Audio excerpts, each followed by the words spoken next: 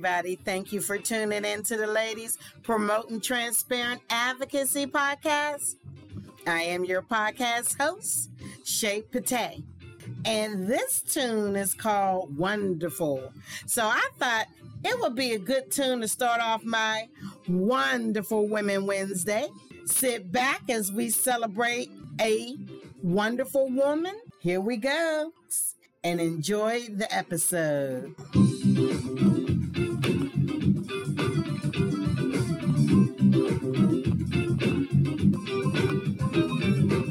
Hey everybody, on this Wonderful Women Wednesday, as I mentioned on Monday, we are going to talk about the amazing Ava DuVernay, but mainly we're going to talk about this Netflix series she did with Colin Kaepernick, because I was going through channels and I was watching it. I saw an interview she had done, and I said, let me just sit back and see what she's talking about. And in the interview, she was talking to a lady. I can't remember if her name is pronounced Christian or Christian or Christine. Or, I don't know how her first name is pronounced because of the way it's spelled. But her last name is Amanpour. Amanpour.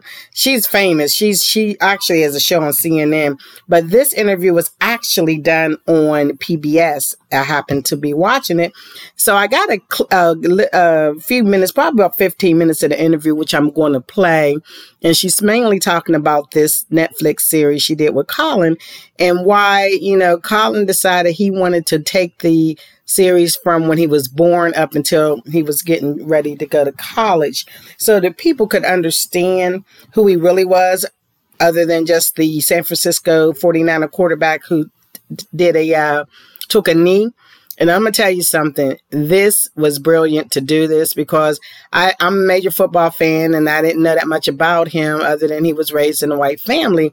But when they take it from like a couple of days old to now, going into college, all through high school, we learned a lot about him. He was like a major baseball star as well as he played basketball. So he was going through a lot growing up and being in a white family, being black and dealing with his hair and braids. And the series is amazing.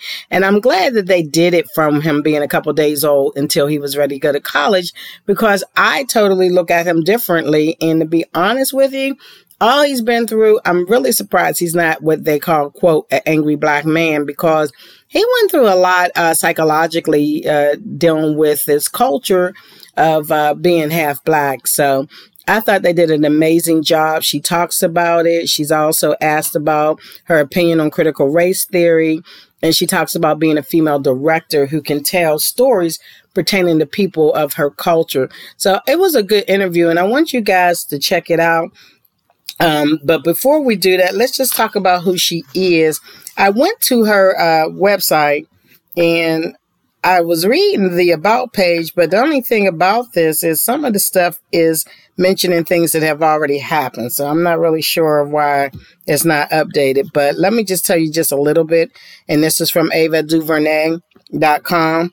And it says that she is a writer, producer, director, and distributor of independent films, winner of the Emmy, BAFTA, and Peabody Awards, Academy Award nominee. Ava DuVernay is a writer, director, producer, and film distributor. I already said that. Her directorial work includes the historic drama Selma, the criminal justice documentary 13th, and Disney's A Wrinkle in Time, which made her the highest, check this out, highest grossing black woman director in American box office history. Wow. And they started talking about other movies such as, which I think I've seen almost all her movies. The Central Park 5. Oh my goodness. When They See Us. And then I watch her show Queen Sugar. And I haven't seen the Red Line Cherish the Days coming up in Middle of Nowhere, but I do think that she puts a lot of details into her work and makes it so that we can understand what's going on. You know, I was looking through her list of movies, and they were talking about, you know, other movies that I didn't know if she had impact on, which was my Girls Trip movie was it. I love that movie. That was a good movie. I Will Follow. I mean, it's just so many things of great work that she's done. But as I said, I want to focus mainly on this Colin in Black and White series on Netflix that she did. So what I want to do is let you all listen to the interview she did with Miss Amanpour. I know I'm messing her name up, so I apologize. But I think it's important that it is known that she is telling stories that need to be told. And the interview she did, I personally thought it was extremely honest, and I'm politically correct. Well, you know, a lot of times we have to watch, especially as African Americans, we have to be politically correct about a lot of things, whether we want to be or not. And I think I loved everything she said and how she said it, and was kind of surprised she was so bluntly honest, but I don't know her, so this might just be who she is, which to me is amazing. She was keeping it real, and I think it's important when you are empowered that you use that platform to tell the stories, as she said, of her culture and her people, but to also be able to speak honestly about how you feel or how things affect you.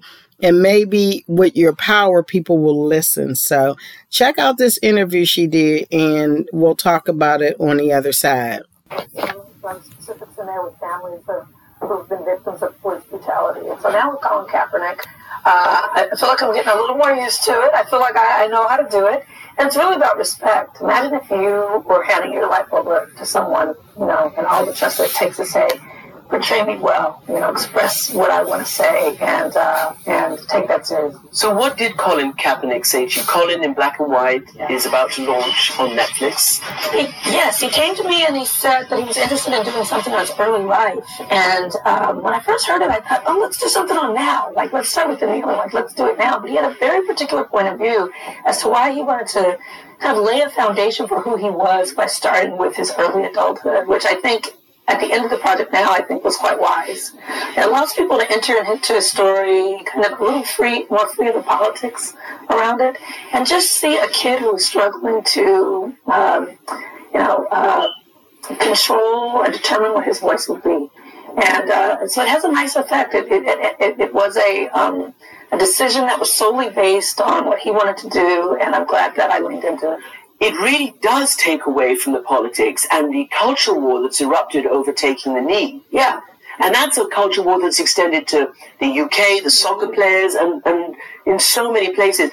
Are you surprised that that small act, significant small act, has become such a poison chalice? I don't know if I'm surprised by it. I think if you look at Tommy Smith, if you look at Muhammad Ali, if you look at athletes who have tried to take control of their own narrative, there's something about the athlete that is in such a controlled system. Baseball, football, American football, all of these are institutions that have systems, and the athlete in the middle of it is expected to behave and perform in a certain way, right? That is a controlled way, that is a very defined way. And anyone who steps outside of that is committing a radical act, right? And so I'm not surprised that it caused the ire that it has. What surprises me is the reverberations now 6 years later.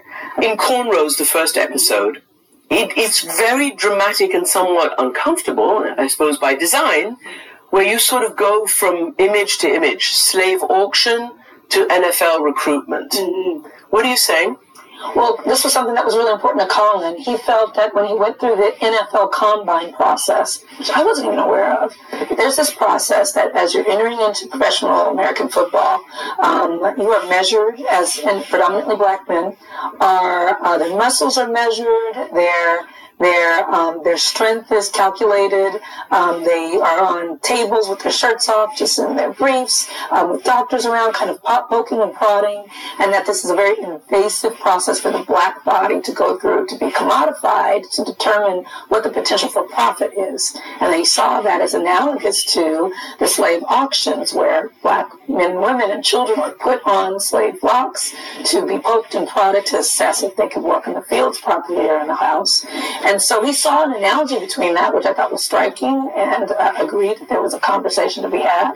So we opened the series on these images that really asks us to consider how we value black life. And is it only valuable when it is famous, when it is respectable, when it is in service to the dominant culture, or is it just inherently of value? Was he was a quarterback for the San Francisco 49ers, and then, his career took a dive because of taking the knee. But let's go back to how you start, because it is about his childhood and the cornrows. Tell me why that was so important and so formative for a young black kid, but he's mixed race because his mother was white, his father was black, he's adopted by a white family. The significance of the cornrows. Right. Well, each episode tackles something that on its surface is, seemingly unimportant, right? Or something small. Every episode, him getting his license. This issue with the first time he took a girl to prom, asked a girl to prom. Within each of the episodes, though, reminding it for cultural context and talking about things like identity and privilege and respectability and race and class. So in the first episode, the one I directed, we talk about cornrows. This is just a teenager who wants to have a new hairstyle. His parents don't really like the hairstyle. What kid has this not happened to? But within this episode, we talked a little bit more about the significance of black hair. Because black hair over the generations has really been, not really black hair, but it's a proxy for social control, right? Most people don't know that black men were, really required not to have facial hair. In the early part of the last century, black women, most black women that you'll see, majority of black women have straightened or processed hair. It's more respectable. You'll get the job. It's more amenable to a white palate, right? To be more like whiteness. And so these are even the hair I wear, as a political act, right? Well, yes, this is naturally coming out of my head this way, right? And I don't straighten my hair. I used to, right? I don't straighten my hair. And the idea that hair has to be a question for black people as to how it will be processed or not processed is something that non-black people don't even have to think about or deal with. And so the idea of taking this cornrows, this seemingly small thing in this boy's life, really putting that into and juxtaposing it with the larger cultural context is what we do throughout the series. And particularly, he has a first try with the cornrows, and it's so painful, and he gets a headache, and it's not done properly, and then somehow he gets his mom, his white mother, to take him to the first black barbershop or hairstylist.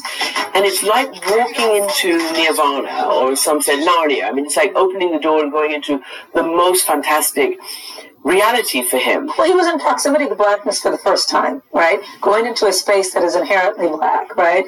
Black people, black, lifestyle, anecdotes, food, music, hairstyle. And having been in a white family, a predominantly white town, he had no proximity to something that he was attracted to and felt a part of.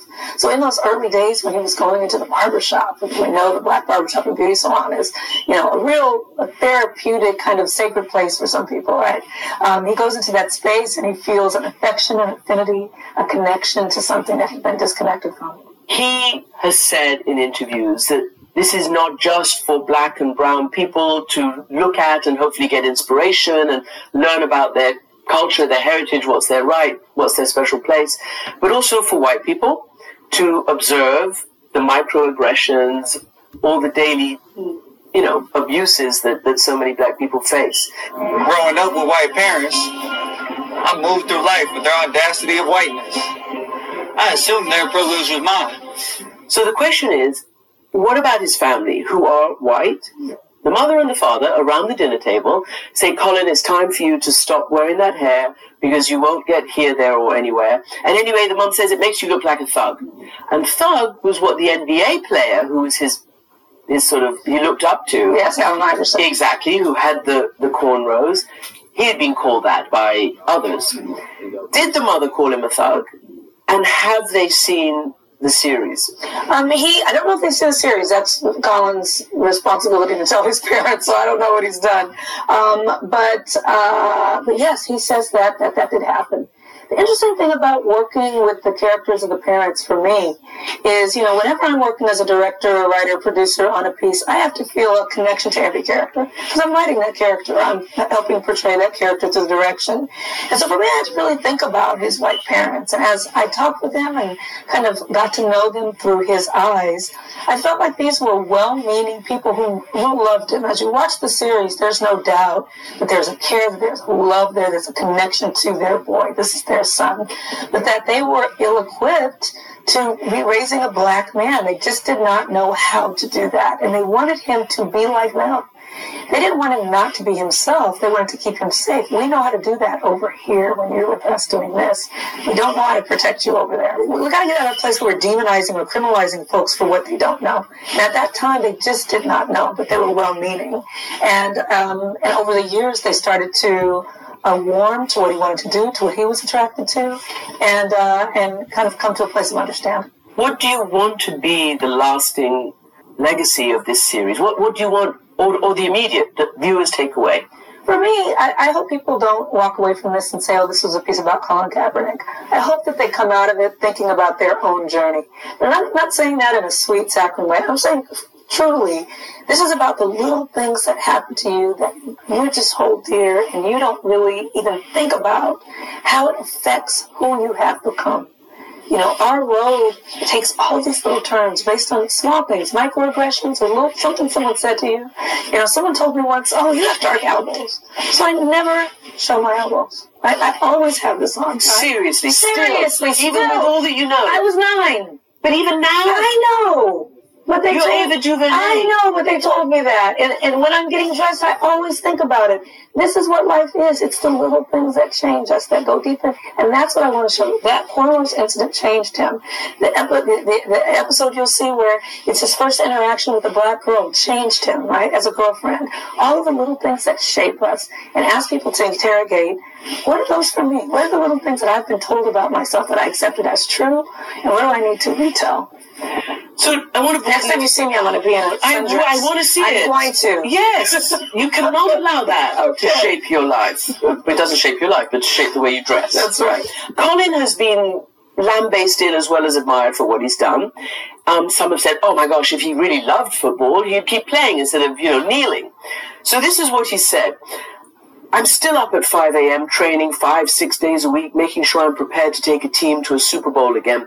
That's not something I will ever let go of, regardless of the actions of 32 teams and their partners to deny me employment. Will he ever make peace with what's happened? Do you think he'll ever go back to the NFL? I mean, I know you don't know, but what do you think? I mean, if it goes back to the NFL, it's up to the NFL. The NFL has been the institution that's blocked him, that's blackballed him. He's prepared and stays ready to play. As a friend, that's not my wish for him. I don't wish for anyone to go into an unhealthy, racist environment. That is what the National Football League in the United States is, straight up. But he has a desire and a great love of football and, stays ready and prepared to go back. So it's up to them. The great director Jane Campion, who has had long periods where she doesn't produce a film, and now there's a new one coming out, The Power of the Dog, which I'm really looking forward to seeing. Too. But she has said that she feels things have changed for women directors since the Me Too movement, but that nonetheless, everything she does is focused on womanhood, on what it means to be a woman. Every piece of work she does. That's her mission, she says, because half the world's population are completely underrepresented. So you have made your name focusing on African Americans, the legacy of slavery, and everything that it means to be black, whether Selma, 13, and When They See Us, and now this. Is that your mission? Do you feel absolutely conscious that is what you will do for the rest of your working life? I feel attracted to that and activated by it and invigorated by the fact that I get to tell stories about my people, about Black people. So it doesn't feel like a weight. It doesn't feel like a responsibility. It doesn't feel like anything I need to commit to. As an artist, I'm attracted to doing things that I'm interested in, and I'm interested in us. Why? Because there's not enough out there, and that there's so many other stories to tell. You look at 100 years of cinema, and you look at the fraction of that that's been dedicated to Black life and Black people. There's so much more to do. If I'm in a position that I get to do it, I say give it to me. How do you feel about critical race theory and the backlash towards it in culture right now here? I think the backlash is pedestrian. It's uninformed. It's people who are uneducated about what critical race theory is. The words have been weaponized. The theory is not even being fully understood. I think it's Kay Ivey, the governor of Alabama, sent out a tweet a few days ago saying, critical race theory has been banned. We're teaching our children to read and write. Are they the same thing? No.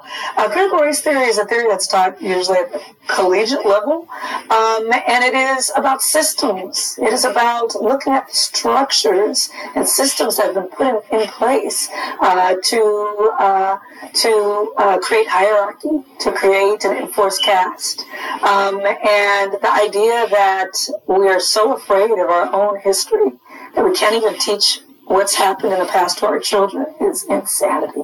And it is a road to destruction and despair. So another water cooler item that's cropped up has been the removal or the moving of the statue of Thomas Jefferson at the New York City Council. So this was put up in 1834 by a Jewish gentleman, Levy, who did it in response and in gratitude to Thomas Jefferson's proclamation for religious freedom. And Thomas Jefferson had slaves. And my question to you is, when you get to that level, what should we be thinking about that? If you're owning 600 human beings, are you worthy of having statues in public spaces because of something good that you did over here? It's a worthy conversation. It's about taking a closer look at our American heroes and really not accepting the established narrative. And so, I don't know. Can I ask you another question, which is major water cooler, and I ask you as a director? Obviously, the tragic shooting that happened on the set of Rust with Alec Baldwin. Do you have those fears now when you think about being on set and if there are guns or whatever, or other, dangerous items? It was a gut punch to hear about that incident. I think for anyone that works on sets, I spend, half of my years on a set. And that space is such a sacred space. It's such an intimate space. It's such a space of trust with everyone around you. This is a set where protocols went wrong.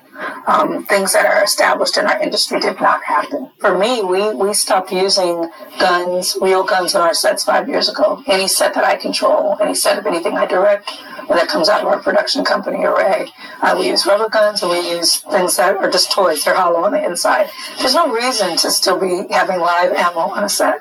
But the bottom line is they shouldn't be on sets, is my stance. So I think you'll find more crews will say we don't want it, and more directors will say no. And I doubt there'll be resistance much longer. Unfortunately, the tragedy has put us in a place where, it may help our industry.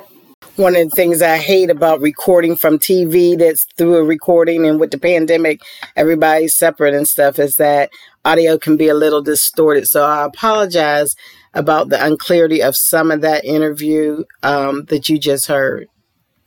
In that interview, the subject came up about the shooting of a person in a movie that Alec Baldwin is doing right now. And she talks about the prop guns. And I'm kind of surprised that is actually an issue that hadn't been resolved, especially after years and years ago. If you remember, Brandon Lee, the amazing actor, martial art legend Bruce Lee's son, that's how he died. They said the OSHA investigators had reported that he was killed by a bullet fragment during a scene in which the blanks were supposed to be fired from a 44 caliber Magnum pistol, but it was reported that that's not what happened. He was killed with a prop gun on a movie set. Now, it was interesting because Brandon Lee, like I said, he's from a very famous person, and he had talked about this fear when he had did the movie The Crow. And unfortunately, that is the same type of thing that happened. And it's so funny because I just happened to see an article in the Washington Post entitled "Brandon Lee was killed by a prop gun on The Crow decades before Alec Baldwin shot Hannah Hutchins." And I thought after this had happened that would be like a serious thing in Hollywood. Now, this was in the Washington Post on October 22nd. And, I think that it should have been handled, especially after this. And see, Brandon Lee was only 28 when this happened. He was killed in 1993. Like I said, after a co-star fired a prop gun that contained a real bullet when he was doing The Crow. And I remember watching an interview he did, and he was talking about that being a fear. So, I don't know. I just really hope, and let me just say this, after the aftermath of this happening on the set of Alec Baldwin's movie, it said that Lee's family offered their support to the families because they know exactly how it feels to be in that situation. And I don't know who this is, but someone named Brandon Bruce Lee, I'm guessing this is his son. He does a Twitter page and it says, "Our hearts go out to the family of Hannah Hutchins and to Joel Sosa and all involved in the incident on Rust. No one should ever be killed by a gun on a film set, period." And I think this is, I'm guessing this is Brandon's son because it says Brandon Bruce Lee on Twitter. So they asked her about that and she gave her comments. But my little 2 cents is any set should not have real bullets in it. And whoever's job it is to check it should check it up until the second that it is needed on the set. Because, that's really, really dangerous. So I just wanted to make those comments. And like I said, there were so many amazing things about this amazing lady, Ava DuVernay, but I wanted to focus on her interview that she did regarding the Netflix special, Colin in Black and White, and why they did some of the things they did. And as she mentions, why Colin decided to make it about him growing up so that people could understand who he was as an individual, not just as a football player who took a knee. And like I mentioned, I am really, really impressed that they did this because after seeing what he went through, even like I mentioned before on my interview, on my episode on Monday, his 2 best friends, they had interesting perspectives on things, and it was unfortunate that his Black friend's perspective is more normal than not, but sadder. And for you African-American girls, I want you all, if you watch this movie, pay attention to the episode called Crystal, because unfortunately this has been something in the Black community for years, light skin, dark skin, and as I mentioned in the episode, the doll test. And we need to make sure that all of our women of every race, but the African-American or dark-skinned woman needs to feel loved and beautiful as well. And I just really, really am glad that that Colin learned the lesson and did not go against his own feelings. And I think that it's important to just acknowledge Jay and Michael, the young man who played Colin. He played that role so well. I literally just made him Colin. And it's a good movie. So Friday, we're going to wrap this Colin week up and just talk about Colin. Well, of course, just a little bit. I might play 1 or 2 clips from him from the series, but I'm going to just talk about other things about him so that we can know who this man is. And he's still fighting. He said he's still ready. So, Ava, this was a great partnership. And as always, thank you for telling our culture, our story, and in this interview, telling your truth.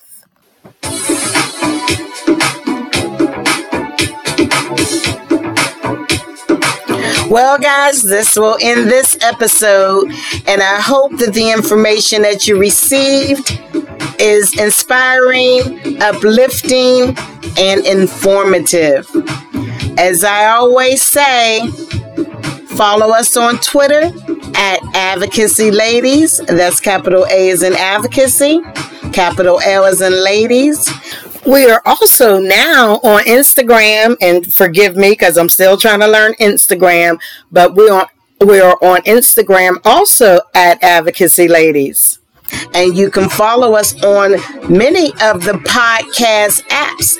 We are on Apple iTunes, Google Play, Spotify, Pandora, Alexa TuneIn, and of course, my hosting podcast company, Podbean. If you have any questions or subjects you want us to look into, give us a call. We're at 404-855-7723, or you can send us an email at podcastthostshaypate19@gmail.com. And you know my favorite question is, what do you have to say? Thank you for listening.